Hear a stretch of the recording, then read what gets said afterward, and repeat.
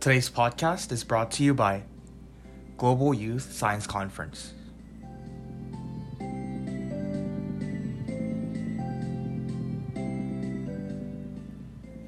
Hello, and welcome to the 6th episode of Voices of Science. The Voices of Science podcast series aims to provide the audience of GYSC with the most accurate and interesting facts in science through weekly podcasts. On behalf of my team, I sincerely hope that the series will make science easier and more approachable for the public. Today's topic is about one of the most mysterious hearing and at the same time mental disorders that will make you feel angered upon hearing small, repetitive noises like the tick-tocking clock or the clanging spoons on the dinner table. Called misophonia, the patients of this disorder becomes extremely sensitive towards a certain spectrum of noises called the trigger noise, which often hinders them to even continue their daily life routines. What causes this disorder? And how do we treat it? Well, it's time to hear the voices of science. The ticking clocks, chewing foods, and clanging spoons. All of these are typical noises we hear around us in our daily lives. Too typical that we often go unnoticed of them. Yet with this hearing disorder, these friendly clamors can turn into boisterous, sometimes intimidating cacophony. Misophonia is a disorder that triggers abnormally emotional and negative reactions to ordinary sounds.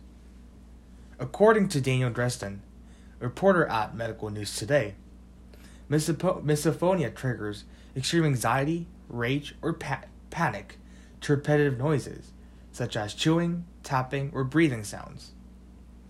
These specific types of noises, called trigger sounds, provoke aggressiveness or the desire to flee from the sound source that often make patients unable to retain one's social life. Moreover, James Carderin, a contributing editor at Harvard Health Publishing, cited a British-based research that misophonia patients displayed an extreme stress towards their trigger sounds in the form of increased sweating or heart rate.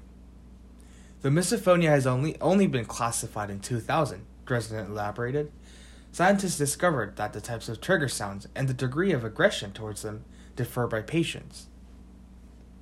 Then what exactly causes their reaction?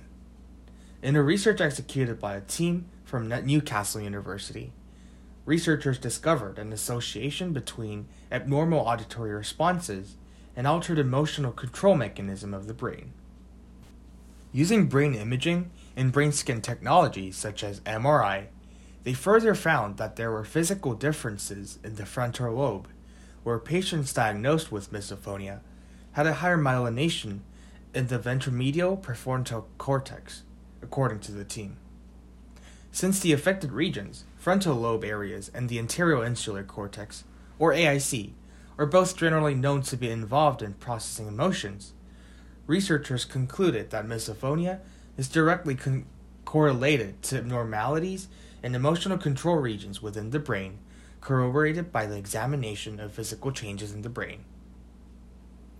Although a direct treatment for misophonia has not yet been discovered, scientists have devised several ways to help the patients cope with clamors more effectively. And what's more impressive, the patients themselves came up with their unique ways of coping with the noises. For instance, Dresden explained in his article that misophonia patients often unconsciously mimic their trigger sounds, presumably to handle the noises they found disturbing.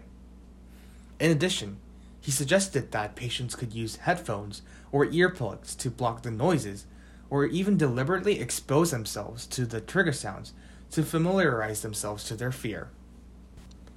These treatments may temporarily ameliorate the patient's conditions, but more in-depth research is required to present a solution based on a more practical and empirical basis. Though no definitive solution to the disorder has been presented yet, continuous efforts from the researchers and patients of misophonia will undoubtedly present a solution that will ultimately help the patients realize the joy of listening one day. And that concludes the 6th episode of Voices of Science. For more information and the references about the podcast, please visit our website at www.globalsciencecommunity.com. Thank you for listening, and I'll see you again with our 7th episode next week.